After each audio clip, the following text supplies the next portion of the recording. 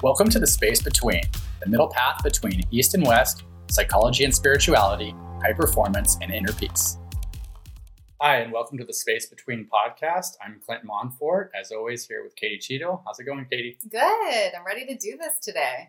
Yeah, so today we decided we would get into a book that I was reading this week, which is called The Top 5 Regrets of the Dying by Bronnie Ware. And Katie, you haven't read this book, right? I have not.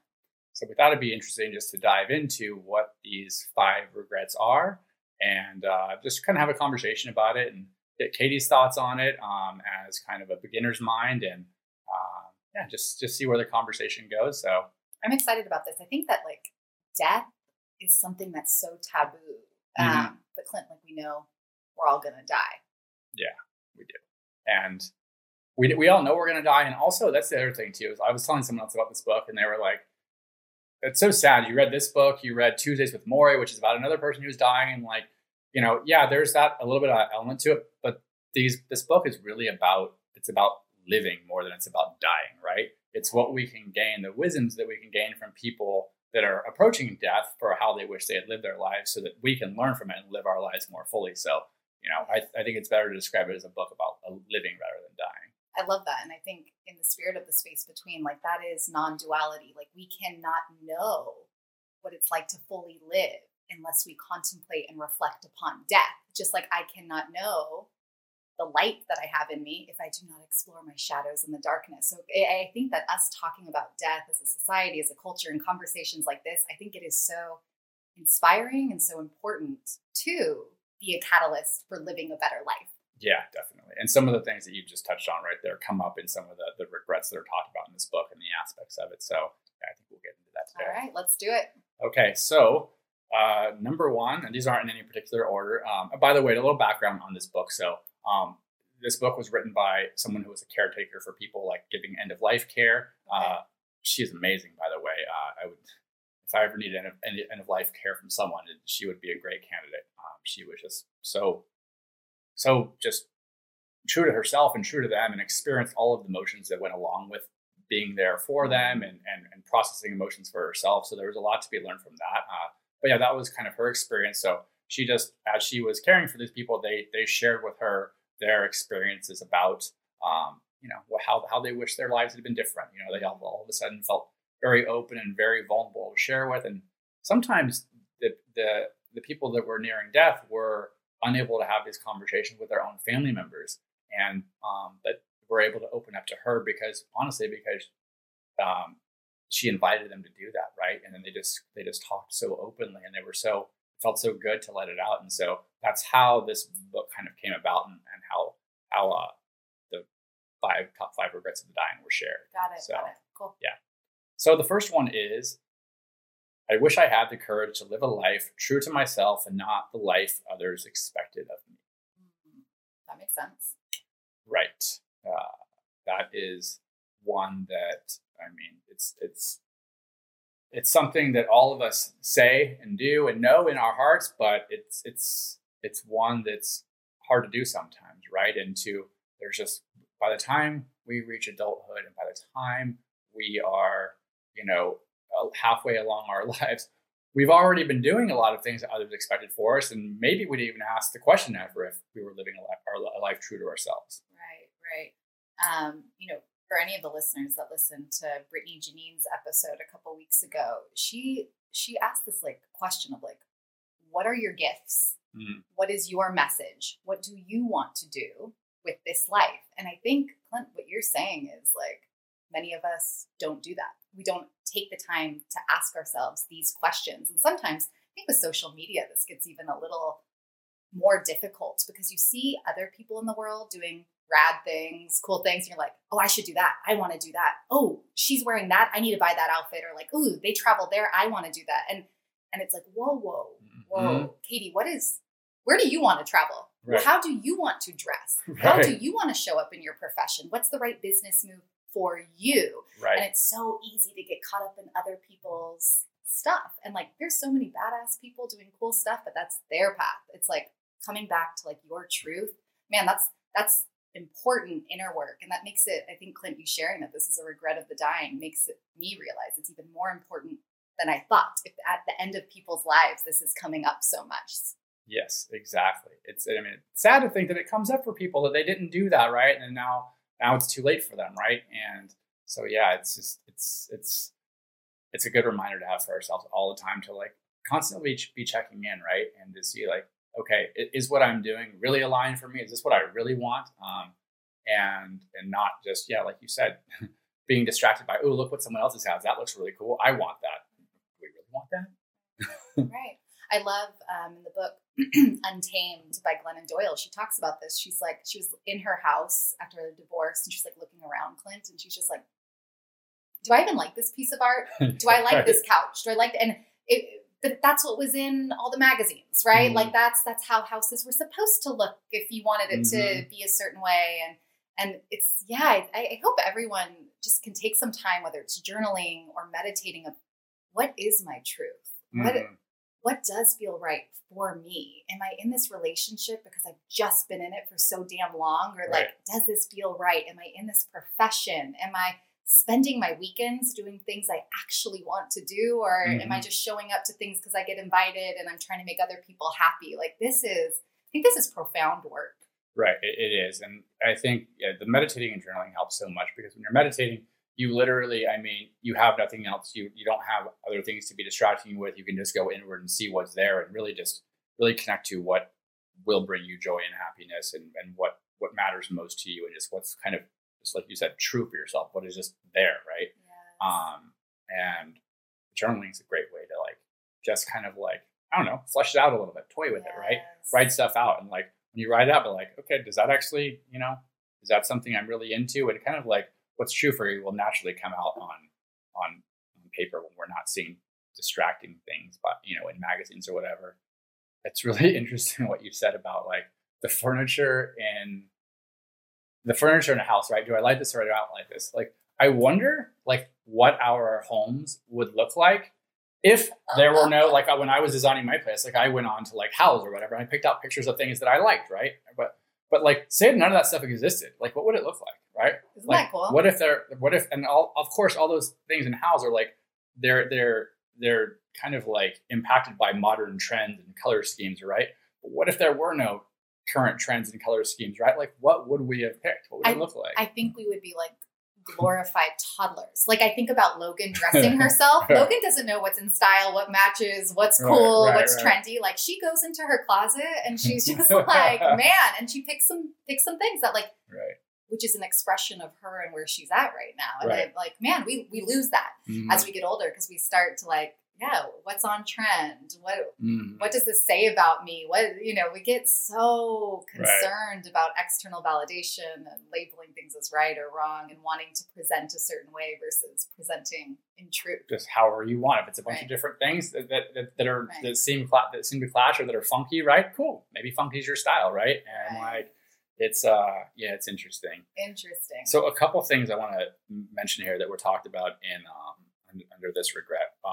Two things. One, products of our environment, and then the other one was trappings. And so products of our environment is,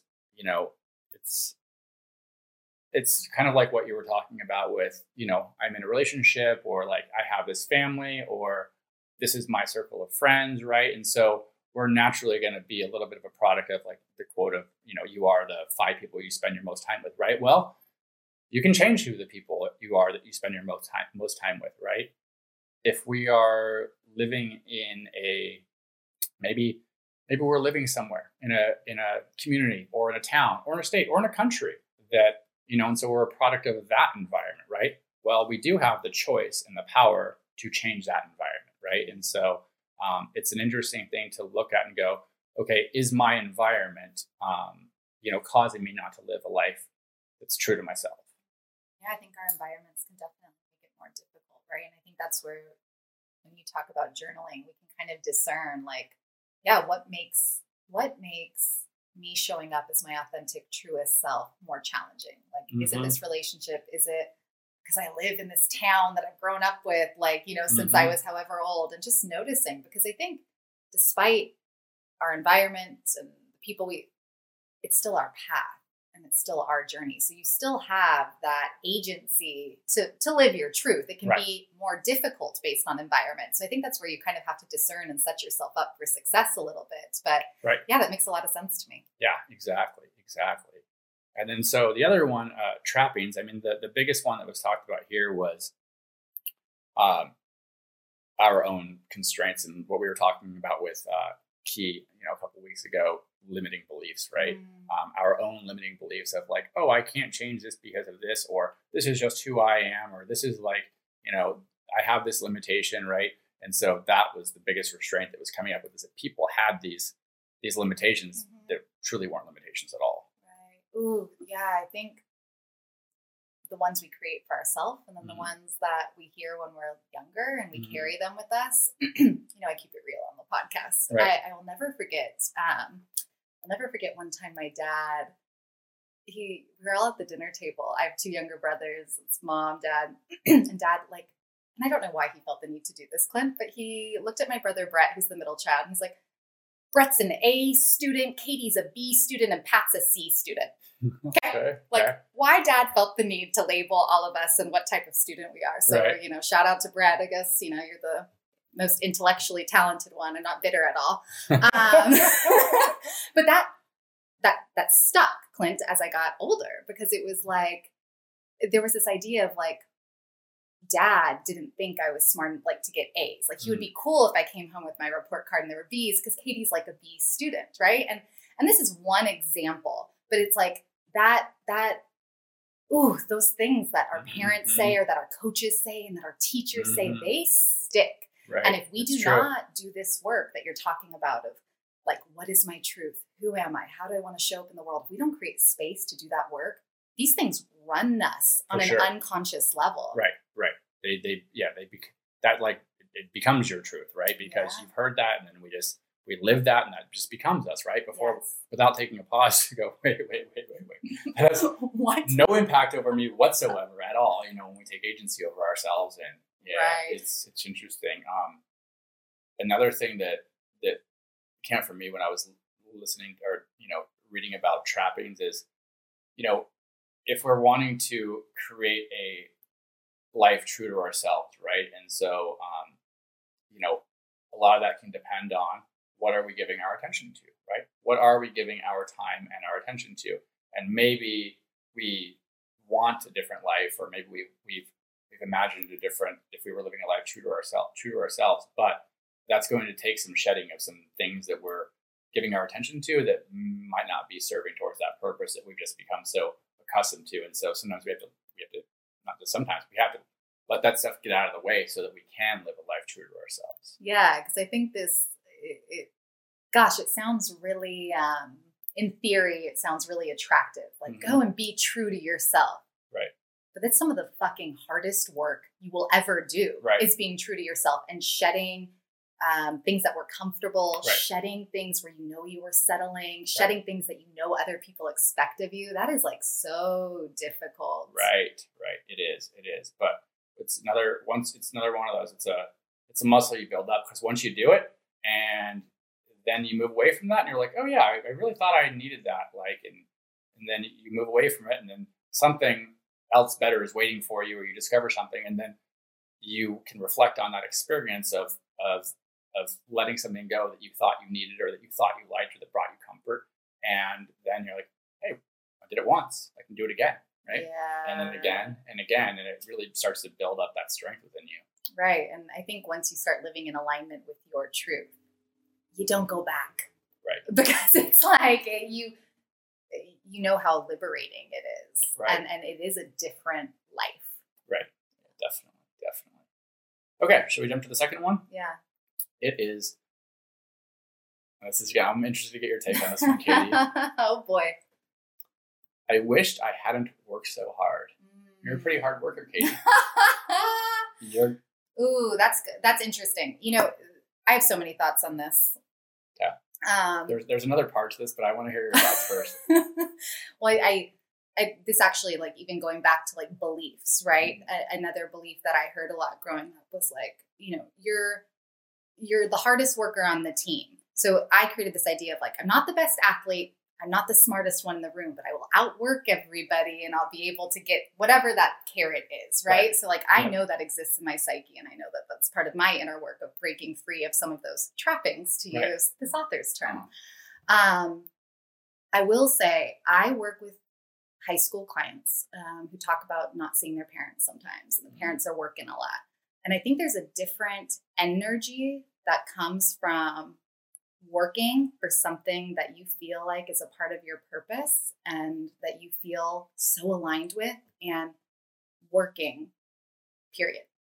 Yeah. And that is, for me, I think anyone who like follows me and like sees what I do, with Clint and the podcast and our company Evolve, and then also my own practice, like it might be like, damn, she's doing a lot, but like I love it. And so for me, it is aligned and a part of my flow. And I have to check myself sometimes, right? I'm like, am I having fun? When's the last time I laughed and like put something away? And like, that's important. But man, my work is so in alignment. And I have worked, period, for jobs that I would put in 12-hour, 13-hour days. And it didn't fuel me the way the work does now.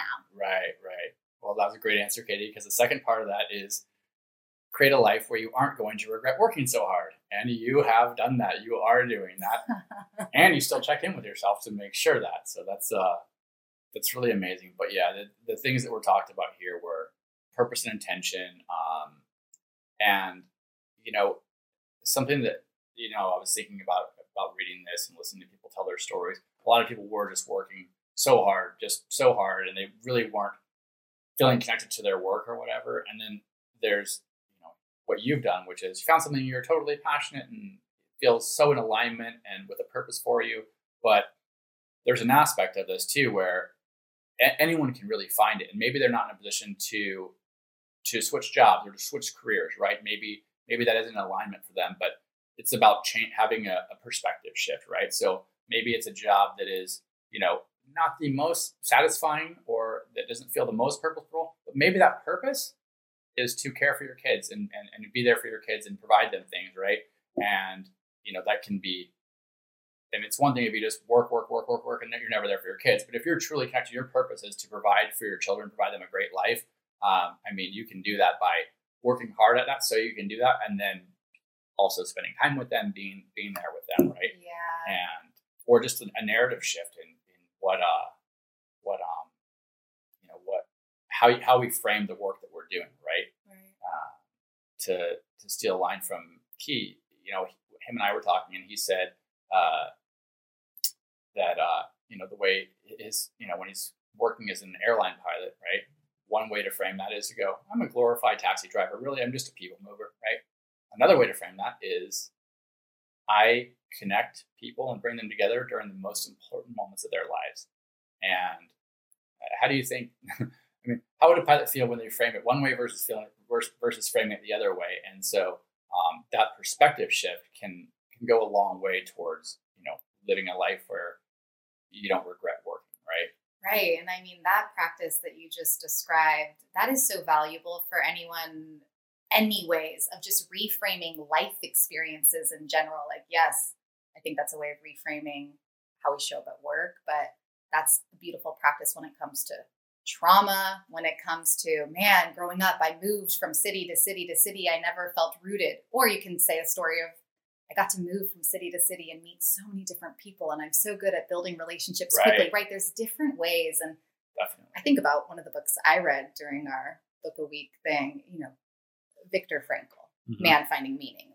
By no means am I saying that we should all go and find horrible circumstances to test our mindset. But it's like, this guy was sharing like a piece of bread with hundreds of people. He was in the concentration camps and he was able to find beauty in these moments. He was like, that just shows me what is possible for humanity, right? Not saying that we all need to go into these horrible traumatic circumstances, but it shows us the capacity of human potential. It's like watching LeBron James. It's like, when I'm out shooting hoops, I don't expect to be LeBron, but man, LeBron shows me what is possible for a human body, right? So being inspired by that, I think is really, really, it's really cool. Right.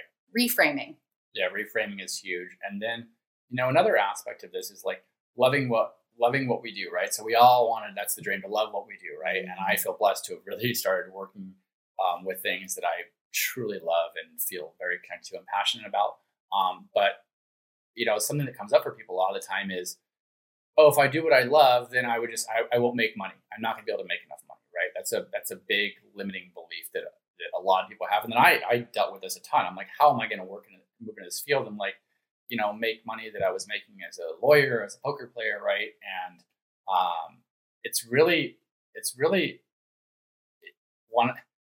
it's a situation where when you actually move and start doing something that you love, now your life and the way you're living it is so in alignment with who you are that you open up all of these like creative pathways and channels and really allow money to flow more easily to you, because you have just you are at your full creative capacity now, right? So you can think of all these things that are going to be money generators that were blocked to you before when you were doing something that you weren't so connected to.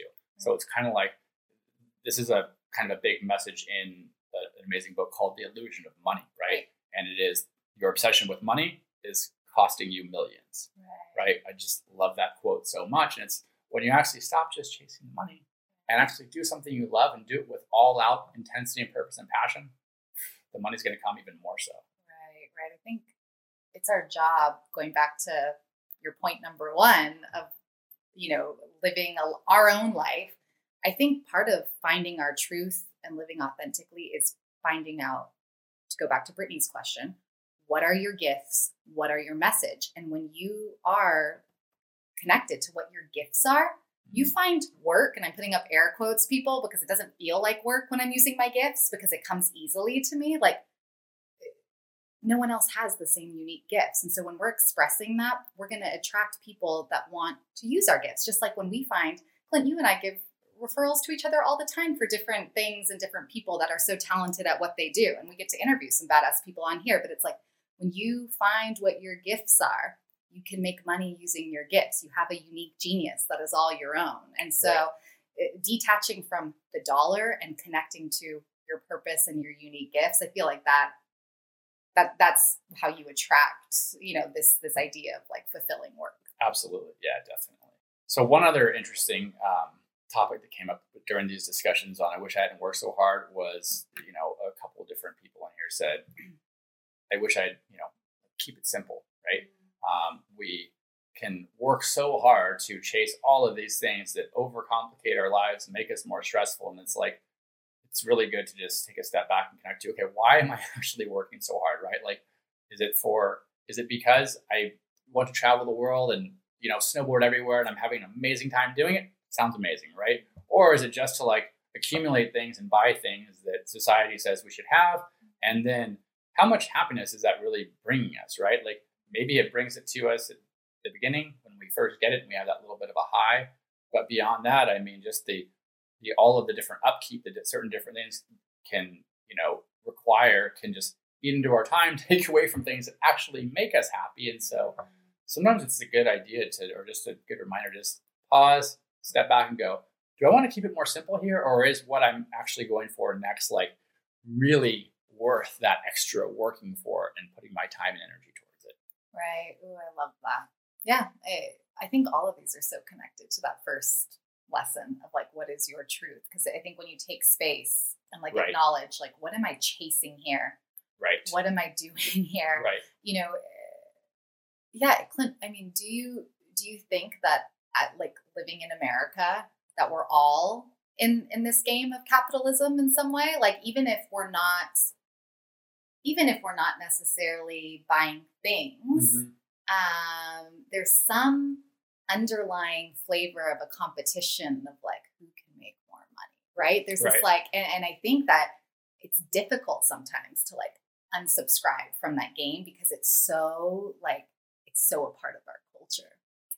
Yeah, it is. That's interesting. Cause I mean, like, there's the material accumulation. That's kind of a thing, and like societal things around the world. But yeah, it is the competitive aspect is definitely, it feels like it's more so in America for sure. And so, but it's like, man, it's the wrong contest, right? Like, it's the wrong contest. The contest is like, what can I do to become happier and more fulfilled than I was yesterday? Not with anybody else, with myself yesterday, and not as money being the objective to make more money, right? But it's really, really hard to do, and it's a really interesting dance to try and or to live a life where both of those things happen, right? Yeah. Where you do feel successful, right? And that's probably a better way is like successful and figuring out what success looks like for you versus just straight money goals, right? And then to like have a life that actually had where you feel successful, but you also feel at peace and in balance and and acknowledge like your truth, because man, maybe success for somebody is attached to $1 and like owning that, right? Mm-hmm. And what it means. Maybe someone else it's like impact, or maybe someone else it's being a grandma or grandpa, right? So just like I think so many of this, it's like take time and like get closer to what is my truth here and what does matter to me, and go after that. Clint, I don't think you know this about me, but I used to run a group at a memory care facility. And it's an interesting thing seeing people at different levels of dementia and Alzheimer's. And what this memory care facility did, outside of everyone's room, they have like a memory box or a shadow box, and you put pictures in it so that when you go into your room, they can kind of remember what's important. And I would look at all these boxes because it's interesting. Like, okay, if I lose my memory and my mind when I'm in my 90s, and what would be in my box? Right. And it's interesting because I see pictures, travel pictures, like Italy, South Carolina beaches. Like I remember some of these pictures that stand out to me. Grandchildren, children, old pictures with like their spouse or significant other, dogs, cats, the animals, and then like lasagna and coffee and a scone, right? I love and it. Keeping it simple, right? Clint, not pictures of expensive cars, the most expensive pieces of jewelry that they had, or the biggest home that they lived in, right? Yeah, I never saw a bank account statement. I right. never. That's an even better one. I even thought about like, their business they built doesn't photograph well, right? It was interesting, and so I think at like the end of our lives, I think what I noticed from these people I got to work with was it's like, who did I love and how did I love? Right. And that seemed to be what was in the box, right. It's interesting. Yeah, it's really interesting. Another really interesting one on the keeping it simple thing. A cool example is Elon Musk with that, right? Like Elon Musk accumulated so much. I mean, I think at one point recently he was the richest man in the world, maybe briefly for a moment, or top. He's always like top 5, right? But he recently sold all of his possessions, right? All of his properties, all of his homes, sold it all. Why? Because it was just distracting him and taking up too much time from what his purpose is, which is to create amazing, inventions and to make the world a better place. And, him doing all those things, it wasn't about the money, right? It's about truly trying to make the world a better place. And then he was willing to let go of all of his possessions because they were actually taking away from his purpose. Right. Which is, you're talking about non-attachment. Right. We are so attached to money because for many of us, money equals life force. Right. It's not actually life force. My breath is my life force. Right. Money equals safety. Mm-hmm. It's not actually safety. Like my nervous system is safety. And right. Like it's like money. That's the toughest one, I think, for a lot of people. They're like, oh yes, I will feel safe. I do feel safe. And and so you hear these stories about, I didn't know that Elon Musk has recently done this, but I've read plenty of stories about people who make millions and millions, give it away, sell, go on a monastery, experience what life. I had the opportunity to work with people who are like, man, I wish I could like give it all away and just go live under the 405 for a couple and just like, and kind of just feel that and know that like, it doesn't have power over me because as long as we're attached, it has some power over us. Right. It's interesting. Yeah. So I think the moral of that one is just to, love what you do. If it's not aligned for you, go find something you love and do it. Or reframe the narrative so that you connect to it on a better way. And maybe it is, maybe there are things that we want in life and want to accumulate money and spend money on, but really take a moment to pause and say, is this what I truly want? Is this really truly going to fill me up? Right? Is this aligned with that? Yep. Yeah. Okay, so the third one is, I wish I'd had the courage to express my feelings. Ooh, so good. Mm-hmm. So good. An interesting one on this one, she was talking about, it was so sad. She was talking about, she was taking care of a man whose family, they didn't tell him he was dying. They kept pretending. They were so unable to express their emotions and deal with them and confront them that they just told him that he was going to be okay. And every day, said, oh, you're getting better, make sure you eat all your food because, you're going to be back on your feet soon. And I mean, that is so sad. I mean, to not be honest with someone when they're actually about to experience death. And he finally asked her, one day, he's like, am I dying? And she's an amazing person, so she didn't lie to him. That'd be horrible, right? And so she told him the truth, and he said, thank you. And he said, I thought so. And he said, my family's not able to experience this or to express it. And, to his credit, he said, that's okay. But a lot of it was, they weren't able to express their emotions because he didn't express his emotions in life. And, they kind of didn't know who he was, right? They knew him externally, not internally, because none of them expressed their emotions to each other. Yeah, I see this a lot, in practice, because I think what draws a lot of people into therapy is, I have all these emotions. What do I do with them? And is it okay? And how do I express this? And it's like this. I think that's one of the most beautiful parts of the therapeutic process is, and you and I talked about this in a podcast a couple of weeks ago, managing difficult emotions. But yeah, we're not always equipped to deal with our emotions. So, gosh, a part of me is like surprised. I'm like, wow, that's one of the top 5 regrets of the dying. But then another part of me is not, because this is such a challenge for so many. I see it. Yeah, it's such a challenge. And so I think it ends up being, besides the regret from these conversations or never expressing it, they end up living a life filled with guilt because they didn't express their emotions, right? So they carry around this weight of guilt, basically, and I mean, guilt is like one of the most toxic feelings we can have, right? And it's like, it's amazing when we actually express our emotions, that guilt goes away, right? And like, maybe when we express our emotions to whoever it is, we can't control how they're going to react, right? But at the very least, we don't carry around that guilt for not expressing it, right? Well, I think it's like our duty to express our emotions from a place of love. And I think as long as to go back to the first regret of the dying, as long as I am being true to myself and coming from a place of love, then I can sleep at night with whatever message I deliver. Right. I think I don't sleep at night when I was mean or coming from a place of fear or, that negative energy. And I don't sleep at night when I'm not true to myself. And so I think ensuring that, gosh, this feeling's been coming up, and maybe it's telling someone you love them, because that can be difficult or scary. Or maybe it's telling someone you want out of the relationship, which can be difficult and scary. But it's like, as long as you're coming from a place of open-heartedness and love, genuine love for this other person and the conversation and the energy, and you're acknowledging your truth, you're doing your job. Yeah, you're definitely doing your job. And that's kind of,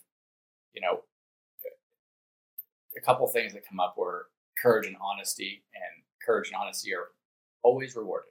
Right. And so what you're describing is like being honest with yourself, being courageous enough to share it, coming from a place of love.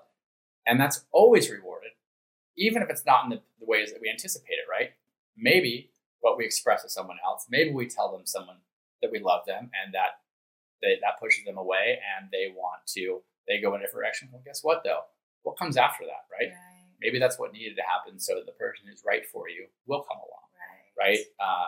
And it is, maybe it is just you get to now live one guilt-free, but also with self-respect for being true to yourself, right? That's feeling, that peace of mind that you talk about is a powerful gift, right? Yes. Even if it's not the one that we attach to. So it's like, or that we think we're hoping we're gonna, for an outcome when we're gonna actually share our feelings with someone else, right? Yeah. Just the sharing it in and of itself is what is so freeing, right? Yes. Ooh, two things came up for me as you were saying that. Like, one is, this goes back again to non-attachment. Like, I'm going to say what needs to be said, and I'm not attached to how the person's going to respond, right? Because I think sometimes we get really attached to like, well, if they say this, then I'm going to keep loving them. And if they don't, then like there's all these conditions. And if we're really coming from a place of love, then the non-attachment's present, because it's like honoring my truth without,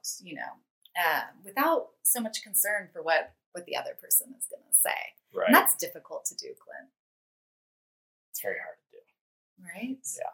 Yeah, I think expectations are where resentment's born. And so when we have all these expectations of someone else and they're not meeting them, when we're like, maybe they're just living their truth. Right. Right? Right. Yes. Maybe they are too. It's important to have that perspective. Yeah. And then, what you said, it's like, yes, when we honor our truth, and I'll just share, like when I started to make that commitment to myself of, when there's something that needs to be said, Katie, you're going to say it. Mm-hmm. And when there is like when I notice that I'm out of balance or I'm not living in alignment, then I need to honor myself. Man, I started to love myself more, because I'm like, I am so effing dependable. Like, dude, I say I'm going to do something and I'm going to do it. Like, I feel something and I express it. Like, I can look in the mirror and be like, man, you're a freaking man of your word. Like I can have confidence that builds my esteem. Yes. I know I can count on myself. Yes. I love it is such a profound transition or shift that happens when you make that commitment to yourself of, I'm going to express what's coming up for me. And again, doing it with discernment, doing it from a place of like being emotionally regulated and from a place of love. But man, I think that's the work. That is a really good gift in disguise too. Cause it's not just like self-respect and like being guilt-free. It is that like strength and that confidence, not just like trust in yourself, right? Yes. That comes from that. And like, that is like, and if I was to ask for a gift from anyone in the world, that would be an amazing one to have, right? That feels really, really good. And so it's like, we can give that gift to ourselves. Just by doing that, just by being true to ourselves, coming from a place of love and expressing our emotions, right? Right. I think, any of my clients who listen to this, you're probably eye rolling because it's like, Katie always says this, but it's like, dude, confidence comes from following through on the commitments you make to yourself. Yes. End of discussion. It's like, I am confident in this world if I say I'm going to do something and I do it. Right. If I can't count on me, Clint, I'm not confident. Like, I can't even count on my own words. Right. That's interesting because it's not just that goes kind of beyond the courage to express my feelings, but into like just the, like, for example, we're at the 75 hard challenge we're doing with ourselves, right? Yeah. Like the confidence that's coming from like, I said I was going to do this and I'm going to do it, right? Even when it's fucking hard. Yeah. Even when you want to lay on the couch. Even when it's hard. Yes. I want to drink. Right. Right. Yeah. So anyway, we're getting a little off track. So let's jump to the next one. The fourth one is, I wish I'd stayed in touch with my friends. Ooh. Clint, you're so good at this. Such a good one. I'm okay at it. No, I think you're... Okay, thank you. I think you're insanely good at this. You're so good at this. Yeah, friends are so important. They are. And it's just, everyone in this book, when they were talking about it, they just all said the same thing. They're like, I'm here at the end, and like all the people that like knew me the most in life, right? That, like truly know me, that like not just people I met because they became friends with their caretaker, and that's a great thing to have that friendship, right? But they're lifelong friends, they're true friends. The people that knew them before they were the person that they are today, that knew every aspect of them, that like, even if like, you meet someone later in life and become friends with them, and that's an amazing thing to do, to continue making friends throughout life, right? But they can have heard your past story, right?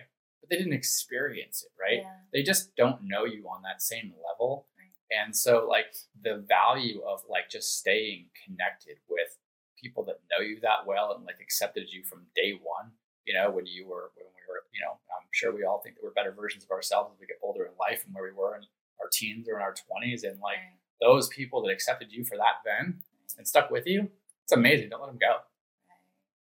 Right. Oh, that's so interesting.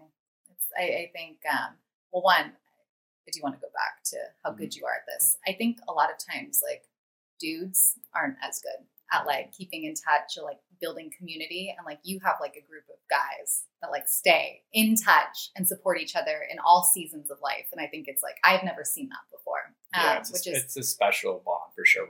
We all say it all the time. We're so lucky. Like we all hug each other. We all say we love each other, and it's it's an amazing thing. Yeah, and it's unusual. And I think, man, this is something that if I were to die in a couple of weeks or something, this would be one of my regrets because I have to be better at it. And I think it's also difficult. It's difficult as you get older, and for me, have moved. I think about like my core group of friends geographically are in other places, like those people that have been with me in every season. And I also think that I've lost friends in this season of my life because I have changed so much. Mm-hmm. And it's interesting to notice like where you shed friendships where maybe, you talk about becoming a better version of yourself, but some people like that 20-year-old partier Right. version of you. And when you evolve, it doesn't feel the same. And so, man, friendships are so interesting and they're so important. And I think sometimes as we get older, it's like we get consumed with our kids and our partner Right. and our families, and we forget about just those like friendships. Clint, the other night, one of my girlfriends, she called me and I answered. I'm like, Jess, are you okay? Mm-hmm. And she's like, yeah, I was just in the car and had a moment and wanted to catch up. I'm like, oh my, my heart stopped because we hadn't connected in so long. And this is one of my best friends, but it's like,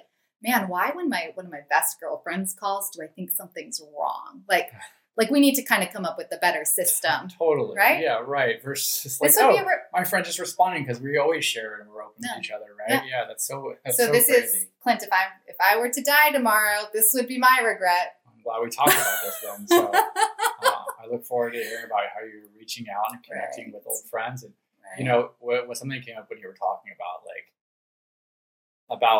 we change, right? And we evolve. And so maybe like a friendship isn't aligned for us. And it's like, okay, so there are a couple of things, a true friend is going to stay a friend through your evolution, right? They're going to accept you for who you are then and now, right? And it's what's happening is that like maybe the friendship changes in dynamic. Maybe you don't have as many things in common as you used to, and so maybe you don't spend as much time together or do all those things together, right? But that doesn't have to mean that you stop being friends, right? So there's room for friendships to like, fill different spaces in your life at different times, right? More so at certain times, less so at other times with certain friends, and that's okay. But I don't think anyone looks back and goes, "Oh yeah, I'm really glad that I just right. don't have my friends around anymore, even if we changed a little bit." Right. And there's seasons. I think there's definitely seasons in people's lives where you're more connected and where you're more consumed with your own stuff, and Right. acknowledging that. But I also think there is. Yeah, and maybe I'm just like in it right now, so I can give it a voice, but it's like that can be part of shedding too. Right. I think we've talked about that in relationships and using your voice and having courage. But yeah, I think as you shed relationships, which sometimes are friendships that no longer serve you, it creates space for new friendships and new meaningful relationships as well. It's interesting. It does. Yeah, that's really interesting. And I mean, that's really being self-aware and like looking at what serves you and what doesn't serve you. And there's a way to honor both of those things. Right. And some of it is like, now are we good on okay. time, Clint? We're going on a tangent. Okay. Yeah, we're good. I think it's also interesting. I think about, like judgment here a bit. Like and sometimes it's our own trappings, right? Maybe you going through something and thinking your friends will judge you for it or not, and maybe like isolating instead of like trusting that it's a safe place to land. But I'll share a story. There was this girl, Tallene, she's a therapist. She used to work with me. And like, I was going through a divorce. It was like the first couple weeks, and my ex and I were separating, and all my girlfriends are in the Bay Area. And I was just kind of like going through this on my own. And I called Talene. Okay. Mind you, I've only been in meetings with this girl. I called Talene and I'm like, hey, I'll pay you, but I just need to go and get a drink. I just need someone to talk to. So like, I'll pay you for your time. Like she started dying, Clint. She's like, you're going to pay me to get a drink, Kitty. Like, where are we meeting? Right. But it was just kind of like, I didn't know, honestly, I did not have the skills or know how to make a friend at my age. It's like, she's kind of cool. I see her at work. Right. We vibe a little bit. Oof, am I going to go ask her for a drink? Like, this is kind of, but it was like, I didn't have someone physically here. And so it was like, and that was like, honestly, the beginning of like a really beautiful friendship.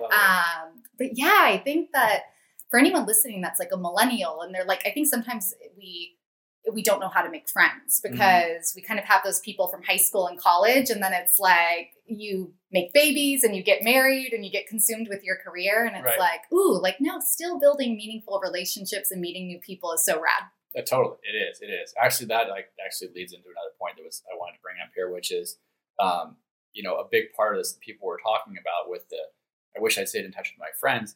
It was allowing themselves time with their friends. Right. And so it is making that a priority, right? It's one thing to stay in touch and stay connected, but it's allowing ourselves to have time with our friends. And I think that does go by the wayside sometimes when people, have families and careers and kids and all that stuff. And they feel like, I need to take care of all these things. I'll hang out with friends later. Right. And it's like, no, friendships are an amazing things for all of us. And we need to make space and time for that in our lives. Yeah. And it's going to allow us to show up better for the people that we care about too. Yes. So like there doesn't even need to be guilt associated with it, right? It just needs to be, I'm awesome. I have awesome friends. I deserve to spend time with them, right? And my friends make me better. Right. I feel so good after I hang out with my best girlfriends, right? Like you laugh so hard, you talk, and like you said, Clint, like they're the people that saw you in like weird, awkward moments, and like you just laugh and that like So all my Bay Area friends, I'm going to make this a commitment. Clint's holding me accountable. I will hold you accountable. Yeah, you're on the record. Oh my God. Cool. All right, should we jump to the last one? Yep. Okay. The last one is, I wish I had let myself be happier. Right. This is interesting. It is, and there's a lot of different aspects of this that were talked about in here, and I guess I'll just if you want to go one by one, because I think that a lot of things we would talk about with getting into I wish I'd let myself be happier would naturally go into all these things. So the first one is happiness is now. What does that mean to you, Katie? I think that this reminds me of the 4 Agreements. I think the author's Miguel Ruiz, but it's like, he talked about happiness is moment to moment gratitude, like right here, Clint being like, dude, what in the freaking, we're here on a Friday talking about something so awesome on a like, this is awesome, right? Like tonight, if I go and watch the sunset, like this is awesome, like almost living in a state of awe. And I think sometimes it's just like, seen the sunset before. Clint and I are recording another podcast. I'm good. But like, if I can slow down and like take in each moment and being like, having gratitude, I instantly exude happiness, joy, bliss, because this is a freaking awesome adventure that we're on. Right. Right. Yeah. I think that's a huge part of that. I mean, just gratitude in the moment for what you're experiencing. Gratitude is huge with it. And, but being present and realizing that like happiness does not exist in the future. It cannot exist in the future. It can only exist right now. Right. Like if we go, I'll just do this and do this and do this, then I'll be happy. Right. We all know we do all those things. And then we are, then chasing the next thing. Well, it's a never ending game. It's a never ending game. Right. The carrot just keeps being dangled, moving. You never experience it. And when you pause to go, I get to be happy right now. Like the things I'm working towards are amazing, and it's going to be amazing when I get there. It'll be amazing if I go a different route, but it's amazing in this moment and the next one and the next one. And so that is really it. And when people, so it's, I don't want to put my happiness off for later. You don't have to. You get to have it right now. Right now. And in every moment, basically, right? It doesn't mean that we won't experience, sad emotion or difficult emotions or unpleasant emotions, and but we can still have happiness in the moment. It doesn't have to be some far off goal for us. Right. And be with those difficult emotions. Right. Because when we're with those difficult emotions, happiness is right around the corner versus like repressing, and then it's always lingering in the backdrop. Right. Yes. But yeah, I love this one. I love this one. It's good. And that kind of leads into the next one, which is matter of perspective. And when I was thinking about this, like how letting ourselves be happy is a matter of perspective. And one thing that came up for me was something I shared with you recently, which is, or I think I posted this on Instagram in the past week. Which you is, Instagrammer, you. Whatever. I'm learning to accept it. Clint's on TikTok. He's tweeting. I'm not on TikTok. I do not tweet. I wasn't even on Instagram 6 months ago. So whatever. I'm accepting it as this is what must be. So yeah. The matter of perspective is an interesting one.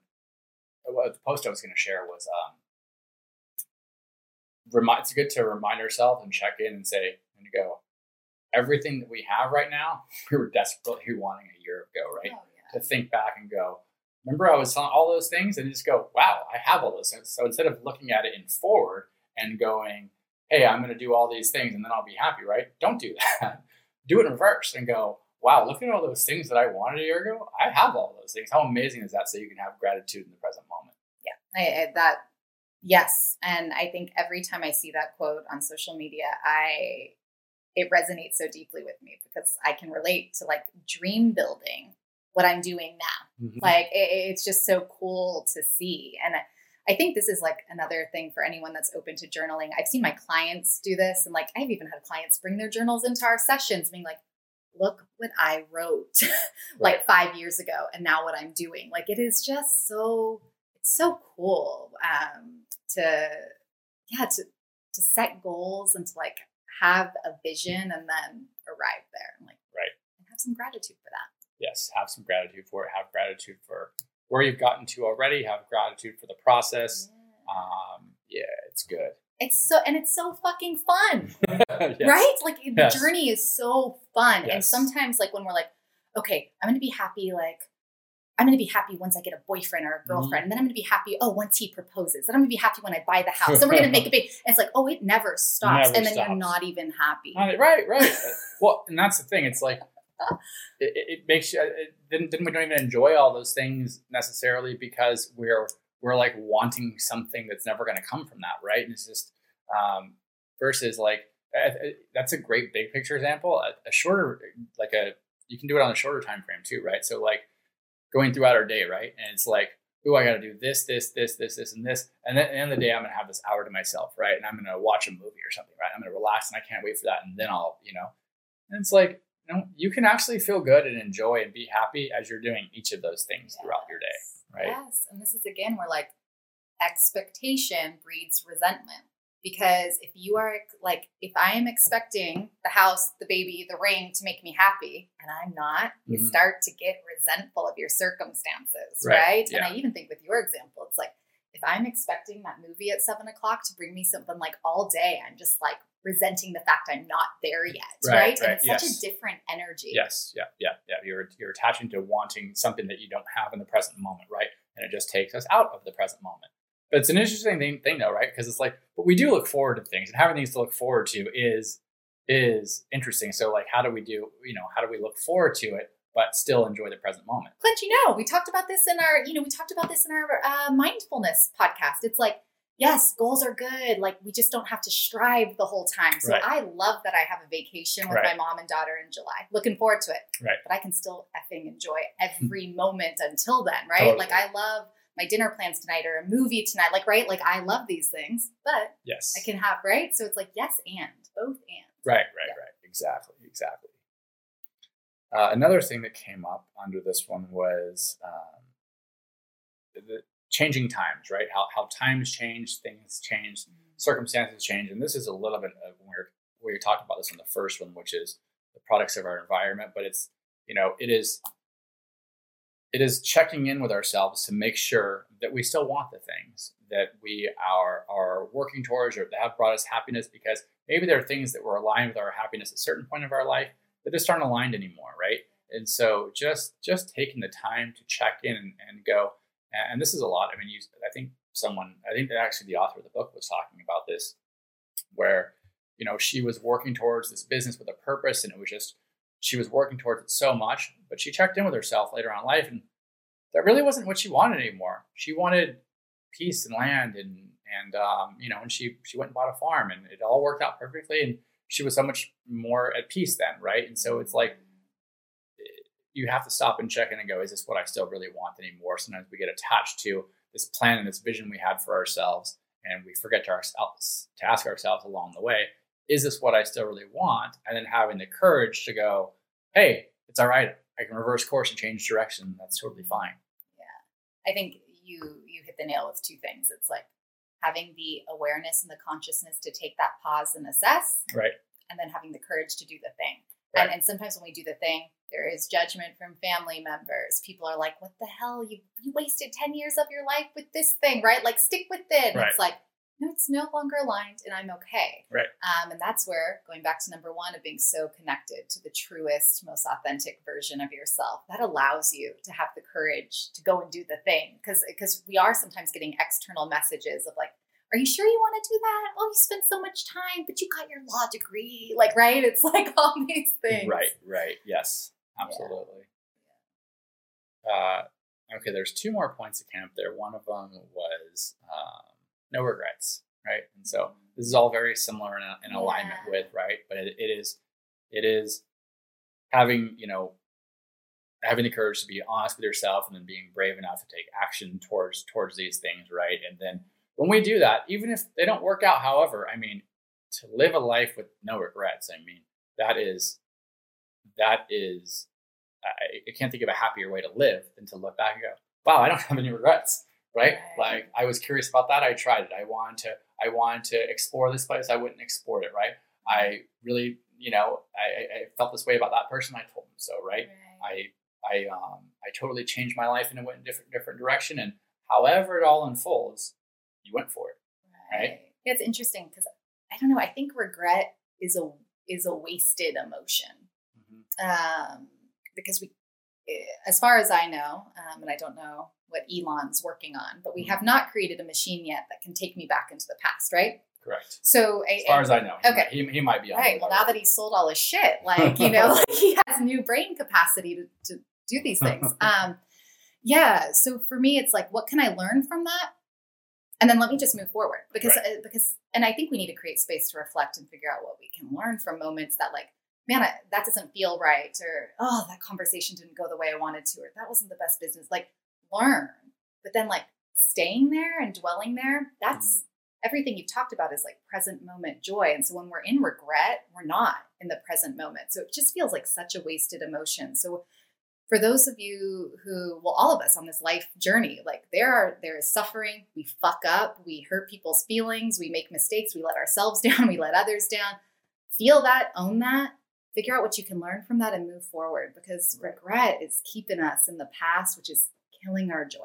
Right. It is keeping us from not being in the present moment. And that was the first part of this, which is happiness is now in this moment, right?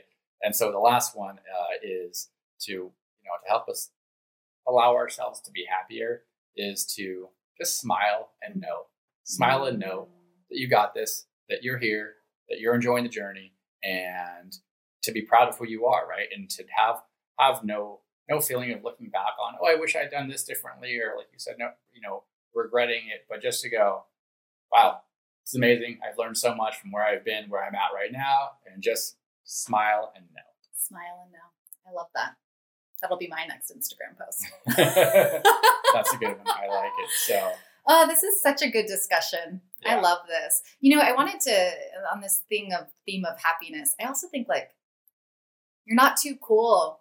Like I had someone recently, she's dating this guy, and she was telling me, she was like, dude, and he does not downplay how excited he is to see me. Like, it's like days leading up. It's like 3 days till our dinner date or whatever. And it's like, he's not playing it cool. Like, and it's just like, man, life is short. Like if you're like, express it. But sometimes we're like, oh, I don't want them to think this, or I want to act like I've been there before. And it's like, man, celebrate, like express your joy, smile and know. I love that. Smile and know, express it. It's just like, it'd be amazing if everyone just did that, right? Because everyone doesn't, then it makes it harder for us to like trust and do it. But when it is the way to live. It is the way to fully live and be alive. And man, and our kids and our dogs show us that, right? Like Kaya, when she sees you, she's not playing a cool clip, right? Like Logan, when I'm cooking something she's pumped about, she's dancing in the kitchen. It's just like their bodies are like literally so excited and they're expressing it. And somewhere along the lines, we try and play it kind of cool. Try and play it kind of cool, right? And you're playing it cool, just like it. It takes away your full experience of the moment, right? And I've totally experienced myself doing this plenty of times in life where I'm just like, I stay reserved and guarded. It's like, no, just if it makes you happy or makes you feel a certain way, fucking show it, right? Right. You know what I'm smiling about right now is the book that we both read, Matthew McConaughey, Greenlight. Oh yeah. He was taught. So when he was his authentic true self in high school, he drove a pickup truck. Then he wanted to like get the girls and play cool, so he got a new car. Right. The girls didn't like him anymore because he wasn't his true self. He was trying to be cool. So then he went back to the pickup truck and went back to his crazy self, and the girls came back, right?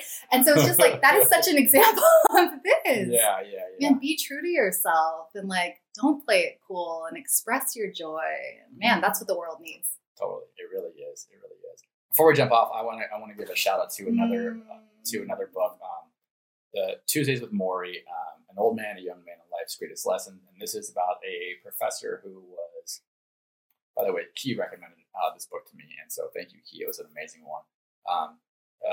Professor is dying of ALS. And so as he's withering away, right, he chooses to just continue to have people visit him the whole time and to have one of his old students come back. And this last course is just about living, right? About living, but really about like the process of dying and what it's like. And so every Tuesday, they call themselves Tuesday people, right? And so he just shares and talks to them about the experience of it all and his thoughts and how it happens. And there's a lot of amazing messages in the book, and a lot of them overlap a lot of things with the things that we talked about today. But the strongest kind of like theme that comes from it is giving is living. And that he exemplified this, right? So Morrie, as he was withering away and dying, he kept having visitors come to him, right? And all of these visitors said the whole time, right? They went there looking to provide comfort and support to him, and they left feeling comforted and supported by him. He opened himself up, had these conversations, and he stayed alive by connecting to people and listening to them and providing this to them. And so he stayed alive until his last dying day through ALS by giving of himself in that way. Yeah, so beautiful. And so it's a great reminder, and like everything that we were talking about today, to like have that spirit of like giving and what are we bringing to the world, right? As a way to feel more alive. Yeah. And yeah, Clint, I need to read that book. It's been on my list. But I also think like, as we wrap up, man, I encourage everyone to think about death. Yeah. We don't talk about it enough. And it's this, we're sitting here talking about, regrets of the dying when they're on their deathbed, but like, think about death today. And if this was your last day, how do you want to live? And I think, in our conversation with Lena, she talks about bringing death into everyday life, like honoring the death of each moment, the leaves changing on the trees, parts of yourself that die. If there's someone in your life that's no longer with you, like having a picture of them somewhere in the home where you like honor them, and it's a visual to remind you how to live your life. But man, we're not going to be here forever. So if we can use that to inspire greater living, damn. Definitely. And I think I want to end by reading a quote from Tuesdays with Morrie now, as you were talking about that. He says, to know you're going to die and to be prepared for it at any time, that's a better way of living. That way you can actually be more involved in life while you're living. Do what the Buddhists do. Every day, have a little bird on your shoulder that asks, is today the day? Am I ready? Am I doing all I need to do? Am I being the person I want to be? All right. Thanks for listening, everyone. Yes. If you enjoyed this conversation, please share it with your friends and family and join our Facebook community at the Space Between Podcast. We love to hear from you, and you can follow us on Instagram at the space_between podcast. We will see you on the path.